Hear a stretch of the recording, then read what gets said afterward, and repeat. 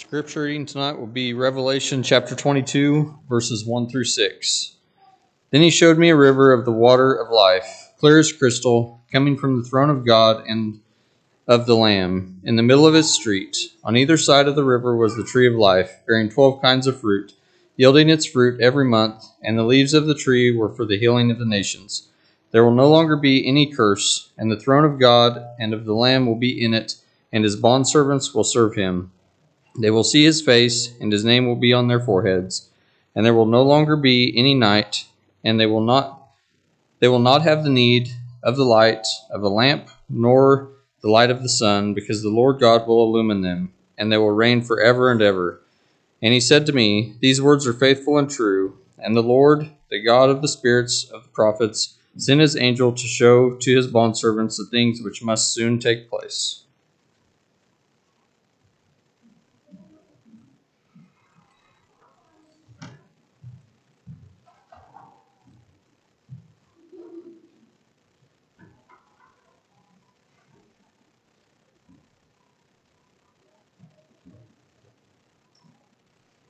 The house in which one lives is but a shell of stone and wood and clay with paint spread o'er. And when sweet stories about home we tell, we mean not just the house alone, but more.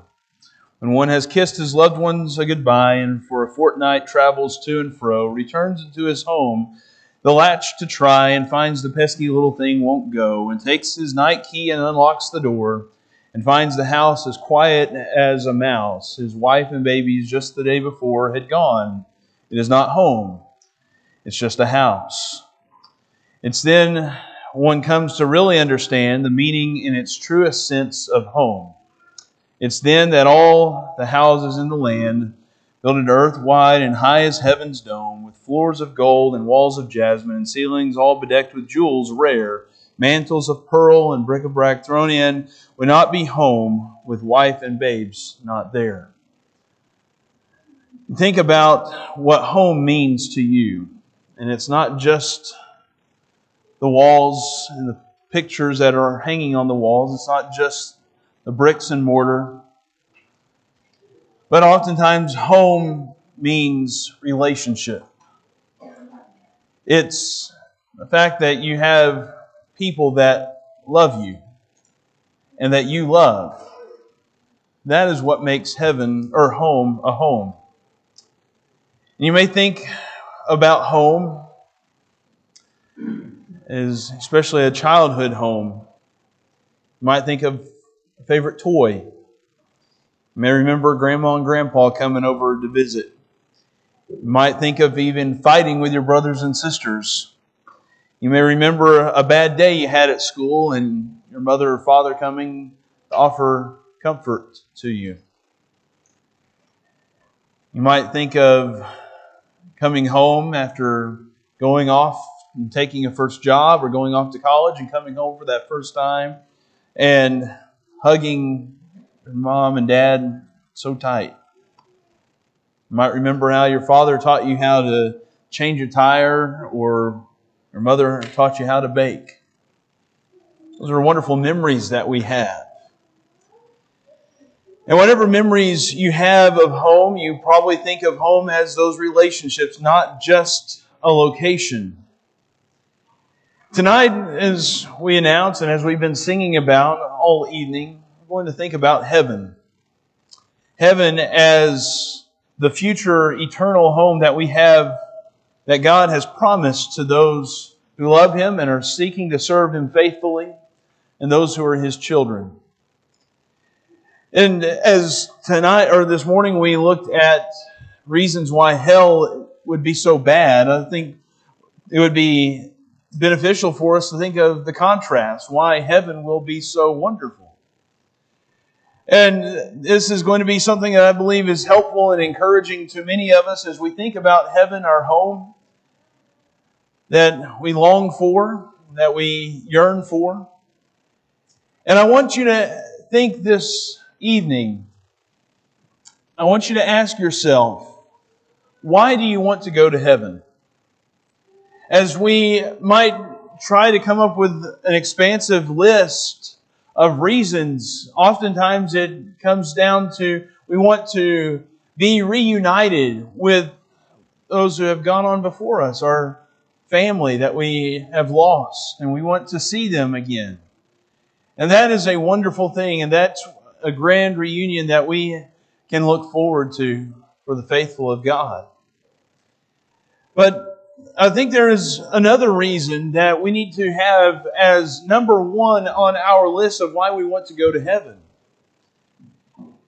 And I think this is the one reason that if we stopped right after this first point, then it would be sufficient for answering this question of why heaven is so wonderful. Now, you know me, I'm long-winded. I'm going to have a couple other things to say.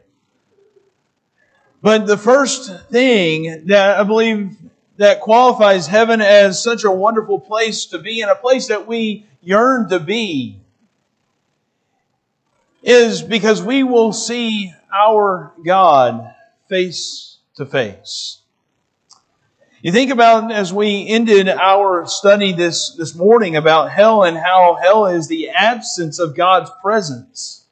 Heaven is the exact opposite. As you see in Revelation chapter 22, as we read the descriptions of the river of the water of life and the tree of life, and how it bears fruit of all kinds for every month. And it says in verse 3, there will no longer be any curse, and the throne of God and of the Lamb will be in it, and His bondservants will serve them. They will see His face, and His name will be on their foreheads. You think about what he's suggesting here, that the curse is removed, and we're going to talk about that curse in just a moment. But that curse and everything that would represent as a barrier between us and God, it is completely removed. And now we can see God face to face. We can come to see His glory and His face. The glory of God on His throne, the glory of Jesus, our Savior. And you think about what we learn in the Gospel of John, in John chapter 1. In the Gospel of John, in John the first chapter, it says in John chapter 1 and in verse 18, no one has seen God at any time. The only begotten God who is in the bosom of the Father, He has explained Him. And the only way that we have been able to come to know God through up to this point in our life, it's through Jesus Christ. It's through what we have learned about Christ and from Him about God. Man has never been able to see God in the fullness of His glory. You think about that. And we have never been able to see God's face. You know, whenever it comes to social media and Facebook, I'm on social media, but if I don't know someone, I'm very hesitant to add them as a friend. And if I have a lot of friends in common, I might check, hey, is this a legit person? Is this a good person? You know, that kind of thing. If they say yes, I might add them, I might not. Someone that I don't know face to face, it's a lot harder for me to want to be friends with them on social media. But here is our God, our Creator, and our Savior, and I have never seen their face. And you know what heaven means? Heaven means that we will get to see them face to face. Moses, you remember Moses in the book of Exodus, as he was leading the children of Israel out of Egypt, and he had been given the commandments of God. And then the children of Israel, they had sinned greatly with the golden calf and all the things there. And so Moses goes back and he goes up on the mountain and he beseeches God to be patient with them. And then he asks God of a request. In Exodus chapter 33 and in verse 17, it says, the Lord said to Moses, I will also do this thing of which you have spoken, for you have found favor in my sight, and I have known you by name. Then Moses said, I pray you, show me your glory. Moses said, I just want to see you. I want to see your fullness. I want to see your glory. I want to see everything that you are. And he said, I myself will make all my goodness pass before you, and will proclaim the name of the Lord before you. And I will be gracious to whom I will be gracious, and I will show compassion on whom I will show compassion. But he said, you cannot see my face, for no man can see me and live. Remember those words in a moment. Then the Lord said, behold, there is a place by me, and you shall stand there on the rock, and it shall come about while my glory is passing by, that I will put you in the cleft of the rock, and cover you with my hand until I have passed by. Then I will take my hand away, and you shall see my back, but my face shall not be seen. Moses wanted to see God's face, and yet he was prevented. God, in fact, said that if you see my face, you will die. Remember in Revelation chapter 22 and verse 3, he says, there will no longer be any curse. And the throne of God and of the Lamb will be in it, and His bondservants will serve Him. They will see His face. I don't think it's a stretch to imagine that the curse that is lifted is the curse that was associated with seeing God's face. Up until we reach eternal glory in heaven, seeing God's face represents a curse. It represents death. But in heaven, seeing God's face is the fullest sense of what it is to live eternally. Why do you want to go to heaven? I ask you again. To see God. To see His face. To behold Him.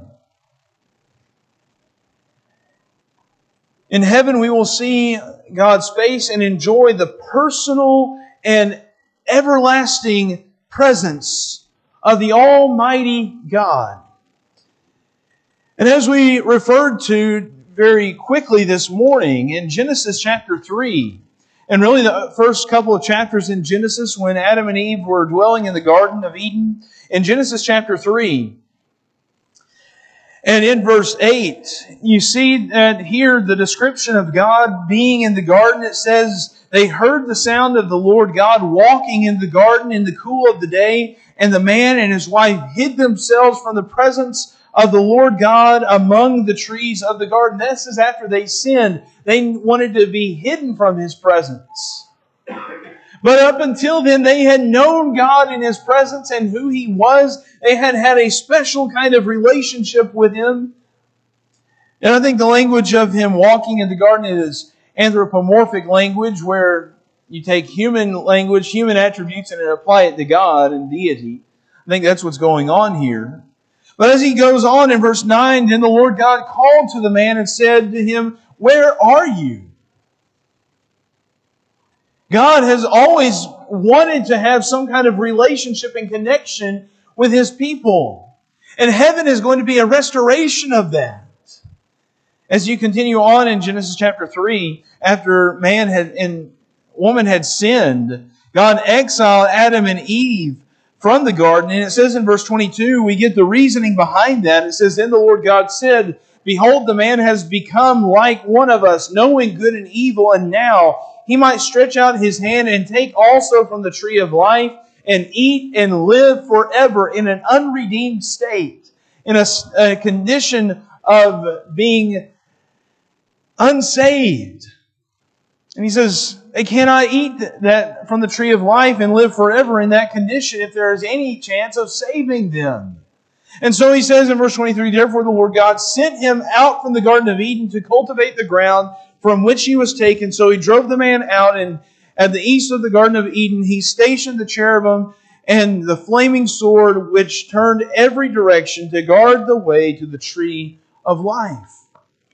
And then as you come to the book of Revelation, the very last book of the New Testament, the very last book of the Bible, in Revelation chapter 2 and verse 7, there is this promise that is given, that he who has an ear, let him hear what the Spirit says to the churches. To him who overcomes, I will grant to eat of the tree of life, which is in the paradise of God. That word paradise in the Greek, it is also used in the Greek rendition of the Old Testament in Genesis, when it's referring to the Garden of Eden. Paradise is this notion of a garden. It's a paradise, he says. That's where the tree of life is. That is what is promised for anyone who is faithful and true in service to God. As you come to the end of Revelation chapter 22. Revelation chapter 22 and verse 1, then he showed me a river of the water of life, clear as crystal, coming from the throne of God and of the Lamb. In the middle of its street, on either side of the river, was the tree of life, bearing 12 kinds of fruit, yielding its fruit every month. And the leaves of the tree were for the healing of the nations.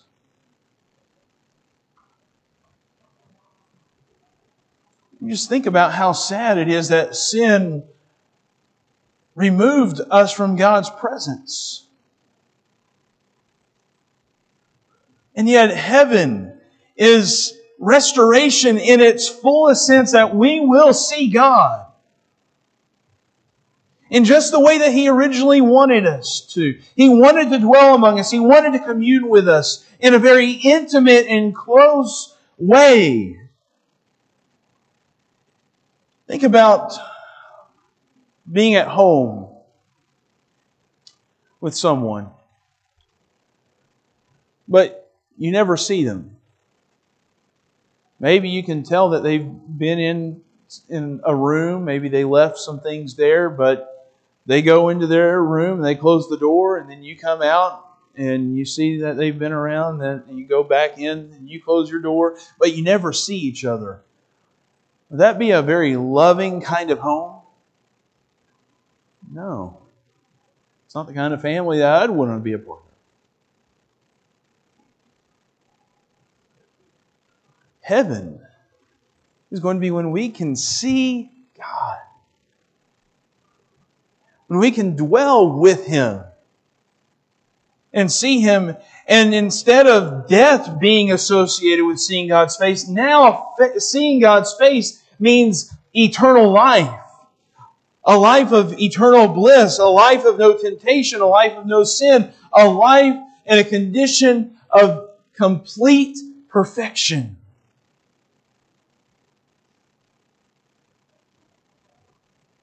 If that doesn't make heaven a wonderful place, then I don't know what does. And then I think we can also see that in heaven it is a place where we will worship and serve our Creator. You think about our worship now and the role that it has. Indeed, that we come here and we give praise to God. We give Him the preeminence. We recognize Him as our Savior. We thank God for the sacrifice of Jesus, His Son. We remember that each and every Lord's Day. But there is also something built into worship, that it is meant to encourage each other, doesn't it? In Hebrews chapter 10 and verses 23 through 25, notice what the Hebrew writer says in Hebrews chapter 10.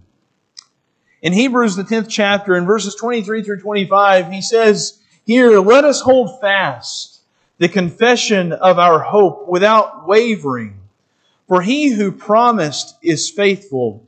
And let us consider how to stimulate one another to love and good deeds, not forsaking our own assembling together as is the habit of some, but encouraging one another, and all the more as you see the day drawing near.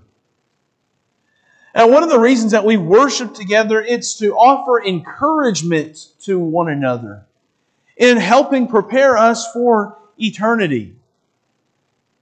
And the beauty about heaven is that it will be this place where we get to worship God together. You know, many people, it feels like you have to sometimes really pull them along to want to come worship God. And if people don't enjoy worshiping God here, they're certainly not going to enjoy eternity in heaven. Because eternity in heaven is going to be about worshiping and serving God. And our life, you think about our life, that our life, we situate what we do, as the Apostle Paul described in the book of Philippians. In Philippians chapter 1, everything that we do is centered around Christ. Christ is our life.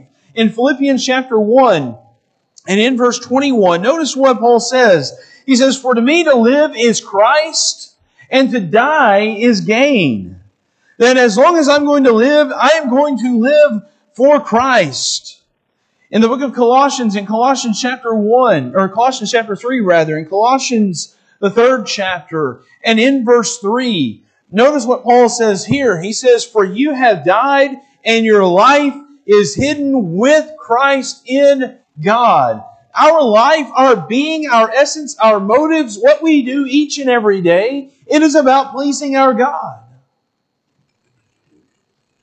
And every choice that we make, every offering of kindness and help and benevolence that we show to someone, it should be motivated because we are trying to serve God, ultimately. That our life is not about pleasing ourselves. Our life is about worshiping and serving our God and our Creator. In the book of Revelation, in Revelation chapter 22 and in verse 3, he says very clearly, "There will no longer be any curse, and the throne of God and of the Lamb will be in it, and His bondservants will serve Him." And we are going to have an eternity to be able to serve our God. I think that implies that we're not just going to be sitting on a pew or sitting in a chair and singing all the time. I think that it means that we're going to be doing other things as well, that we're going to be servants in the Master's house. I couldn't tell you what all that means and what kind of jobs and roles we will have, but it will be something that we will be assigned. We will be working and serving our God. But there are going to be the times where we get to worship our God, where we are going to be singing that new song. In Revelation chapter 5, what I love about the book of Revelation are all these little glimpses of getting to see kind of behind the scenes. You're getting to go behind the curtain a little bit, and you get to see what's really going on in heaven. Because how many times have we ever wondered, like, what are they doing in heaven now? I think we get a little bit of a glimpse here in Revelation chapter 5 and in verse 11. The Apostle John, as he is seeing this vision, he says, "Then I looked, and I heard the voice of many angels around the throne and the living creatures and the elders, and the number of them was myriads of myriads and thousands of thousands." Don't you just love that description there? That's a lot of people. And he says, "I heard the voice of many angels." Something that is interesting to see in the book of Revelation, if you ever take the time to just read it real slowly and real carefully, you're going to see how noisy heaven is. You're going to see that it is a place filled with all sorts of noise and words of praise and adoration. And you get a glimpse of that in verse 12, saying with a loud voice, "Worthy is the Lamb that was slain to receive power and riches and wisdom and might and honor and glory and blessing, and every created thing which is in heaven and on earth and under the earth and on the sea and all things in them, I heard saying, to Him who sits on the throne and to the Lamb be blessing and honor and glory and dominion forever and ever." And the four living creatures kept saying, "Amen." And the elders fell down and worshipped. Heaven is going to be this wonderful place of glory where we are going to be able to see our God, where we are going to be able to worship Him face to face. You think about it. I think sometimes we've all probably been there in our worship to God when maybe we find it a little bit challenging to focus our mind on the Lord's Supper, for instance. You know, we get distracted. Our minds start thinking about other things. We start thinking about what's for lunch, or, you know, are the Chiefs going to play well today, or whatever it might be. We start thinking about other distractions because we can't see who we're worshiping, right? Think about how different our worship would be if you could put God and Jesus up here and you were seeing them face to face. Would you worship any differently? Would you make sure you're not falling asleep or that you're losing concentration or whatever it might be? Would you worship differently then? Heaven. We're going to see God. We're going to be able to worship Him and serve Him. We're not going to be hesitant to do anything. We're going to be eager to do whatever it is that we need. I think so many times we think of heaven as a place where we can go and get a little R&R, like a tropical paradise. We're going to take a little vacation. We're going to play a little golf. We're going to go on some hikes and spend some time in the great outdoors. As we talked about this morning, a caricature of hell and how God is this mean bully. That's sometimes the caricature that we get of heaven, isn't it? And it's just going to be this tropical paradise where you're going to have some kind of little fruity drink with an umbrella coming out, and we're going to feel like, yeah, we're in good shape. Heaven is about so much more than that.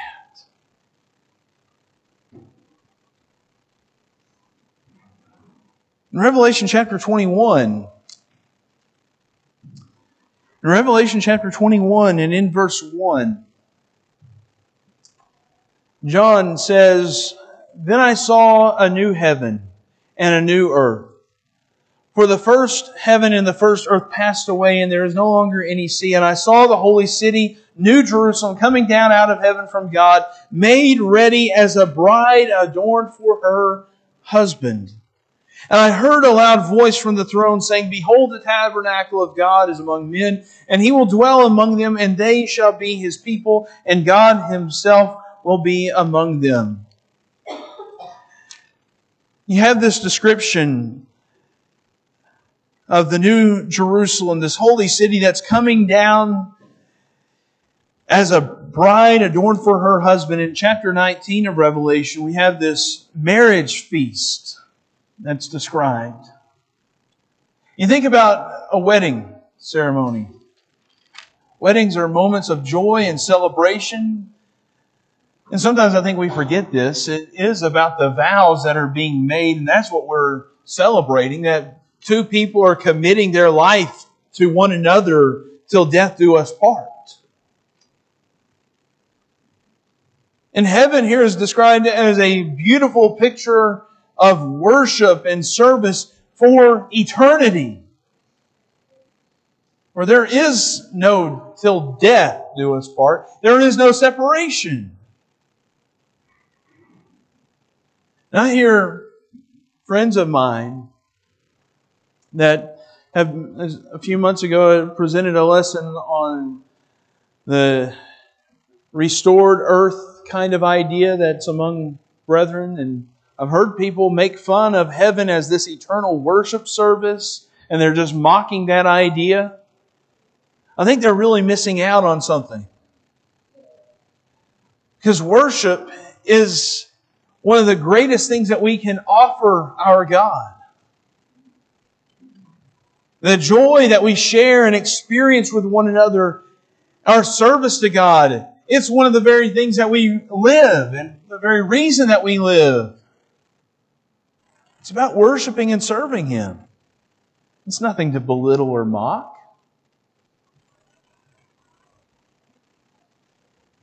When we are in heaven, being able to worship and serve God is going to be one of the greatest things that could bring us pleasure. That's why it's such a wonderful place to be. The third and final point for us to consider this evening is that in heaven, one of the things that makes it such a wonderful place, that there's an open invitation.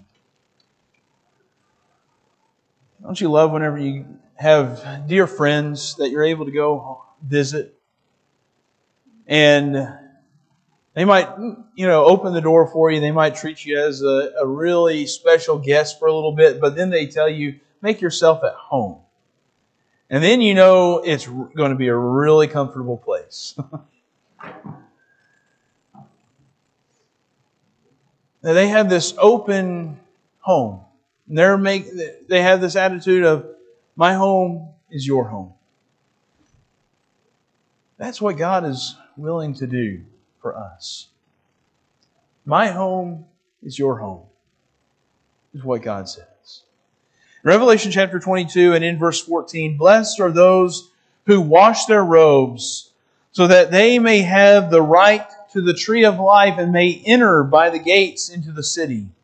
Outside are the dogs and the sorcerers and the immoral persons and the murderers and the idolaters and everyone who loves and practices lying. I, Jesus, have sent my angel to testify to you these things for the churches. I am the root and the descendant of David, the bright morning star. Then notice verse 17. The Spirit and the bride say, come. And let the one who hears say, come. And let the one who is thirsty come. Let the one who wishes take the water of life without cost.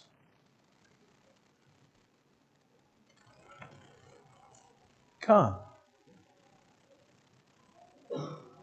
It's an invitation to come. Outside are the immoral people. But if you want to come in to the great city of God, there's an invitation. Nothing stands in the way of that. There's always an invitation. As long as we have life and breath, you can answer that invitation at any time. While we may sing a song of invitation in a few moments, if you don't answer that invitation then, hits you at 2 a.m. this morning, or tomorrow morning, I guess I should say, pick up the phone and call. That invitation is always available.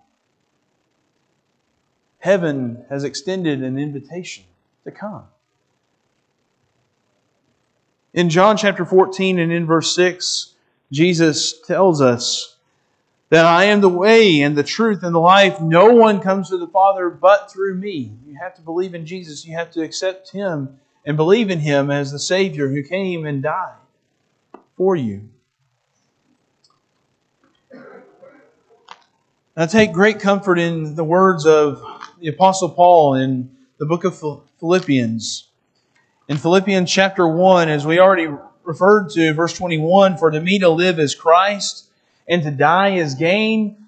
In verse 22, he says, but if I am to live on in the flesh, this will mean fruitful labor for me, and I do not know which to choose, but I am hard pressed from both directions, having the desire to depart and be with Christ, for that is very much better.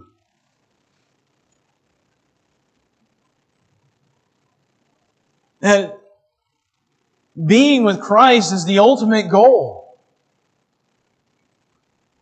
And that's something that we long for and yearn for. To go and to depart and to be with our Savior.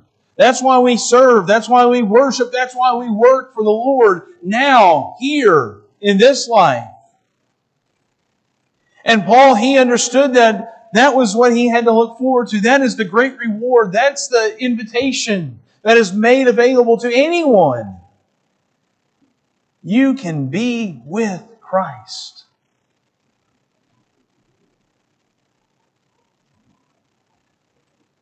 In the book of Hebrews, in Hebrews chapter 4, the Hebrew writer, he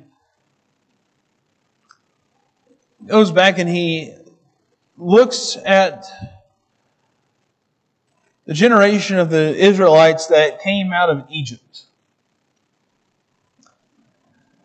and how they did not get to enter into the promised land. And the Hebrew writer describes eternity as a Sabbath rest. just as there was this promise of a rest and being able to come into the land that God had promised for the Israelites, so there is a land that is promised for us. In Hebrews chapter 4 in verse 9, he says, "So there remains a Sabbath rest for the people of God. For the one who has entered his rest has himself also rested from his works as God did from his. Therefore let us be diligent to enter that rest, so that no one will fall through following the same example of disobedience." The Hebrew writer is trying to get us to see is that no one enters into heaven by accident. It's going to take a very purposeful mindset. A heart that's determined to do what is right, to be pleasing to God. A heart that's committed to faithfulness, to serving our Lord.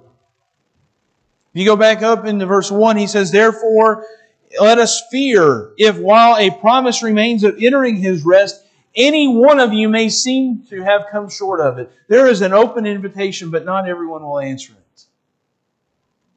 Not everyone will be diligent to respond, to come into that rest. But heaven is this Sabbath rest. And we need to learn from the poor example of Israel. And we need to be sure that we're faithful and diligent to not miss out.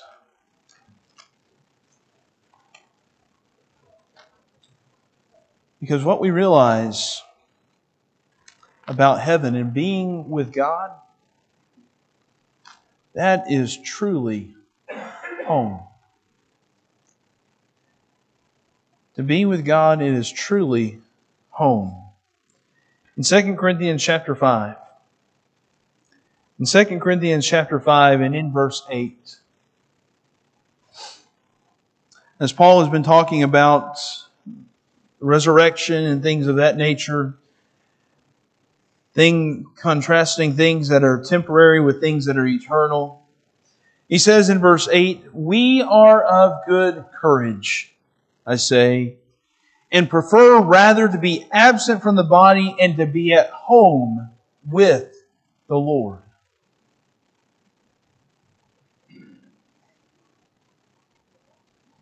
To be at home with the Lord. We started out by asking, what does home mean to you? Probably means a lot about the relationships that you have. You long for a home with God. There's this open invitation to come. God wants you to come. Back in 2006. 2006. It was my first time to step on an airplane after 9/11. And it was 5 years after 9/11. And you started seeing documentaries and things like that. And I remember the very images of 9/11 very well, very vividly in my mind. As many of you do, I'm sure. And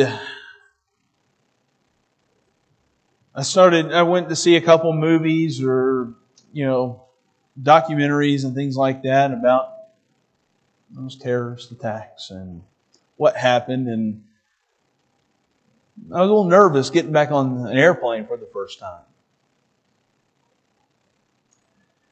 And I had recently heard a sermon on heaven, I think, and something that had stuck with me, and something that I told my parents was that if I go down, I was going overseas too, by the way. So I said, if that plane goes down, and this is the last time I see you, I said, we need to have a meeting place in heaven. And so, talked with my mom and my dad, and we said we're going to meet at the Tree of Life.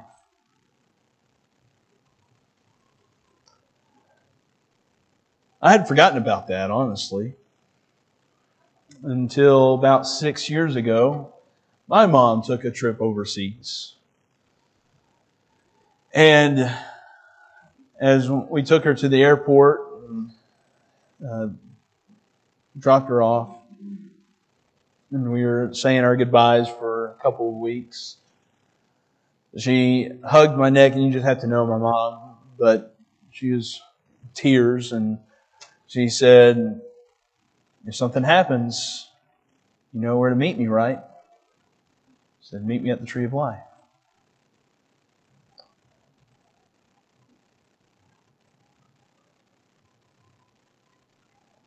What I love about that is that there's certainty. There's hope.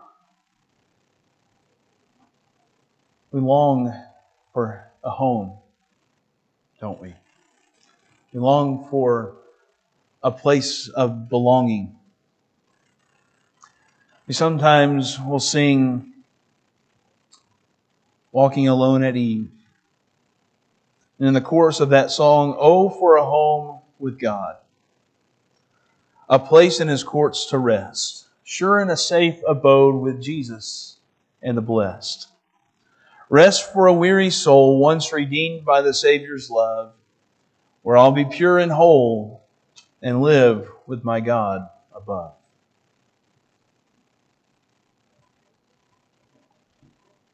There's an open invitation to come, to dwell in heaven with God. That makes heaven a wonderful place. Tonight, if you're not a child of God, or if you're a Christian who's not been serving God faithfully, will you not come back to the Lord? Make your life right with God. Heaven is a wonderful place where we will be able to dwell with our God and our Savior for eternity, worshiping and serving Him. And God invites all people to come home to Him. The Lord is inviting you to come. Will you come? Tonight, if we can help you and assist you in any way, would you come now as we stand, as we sing?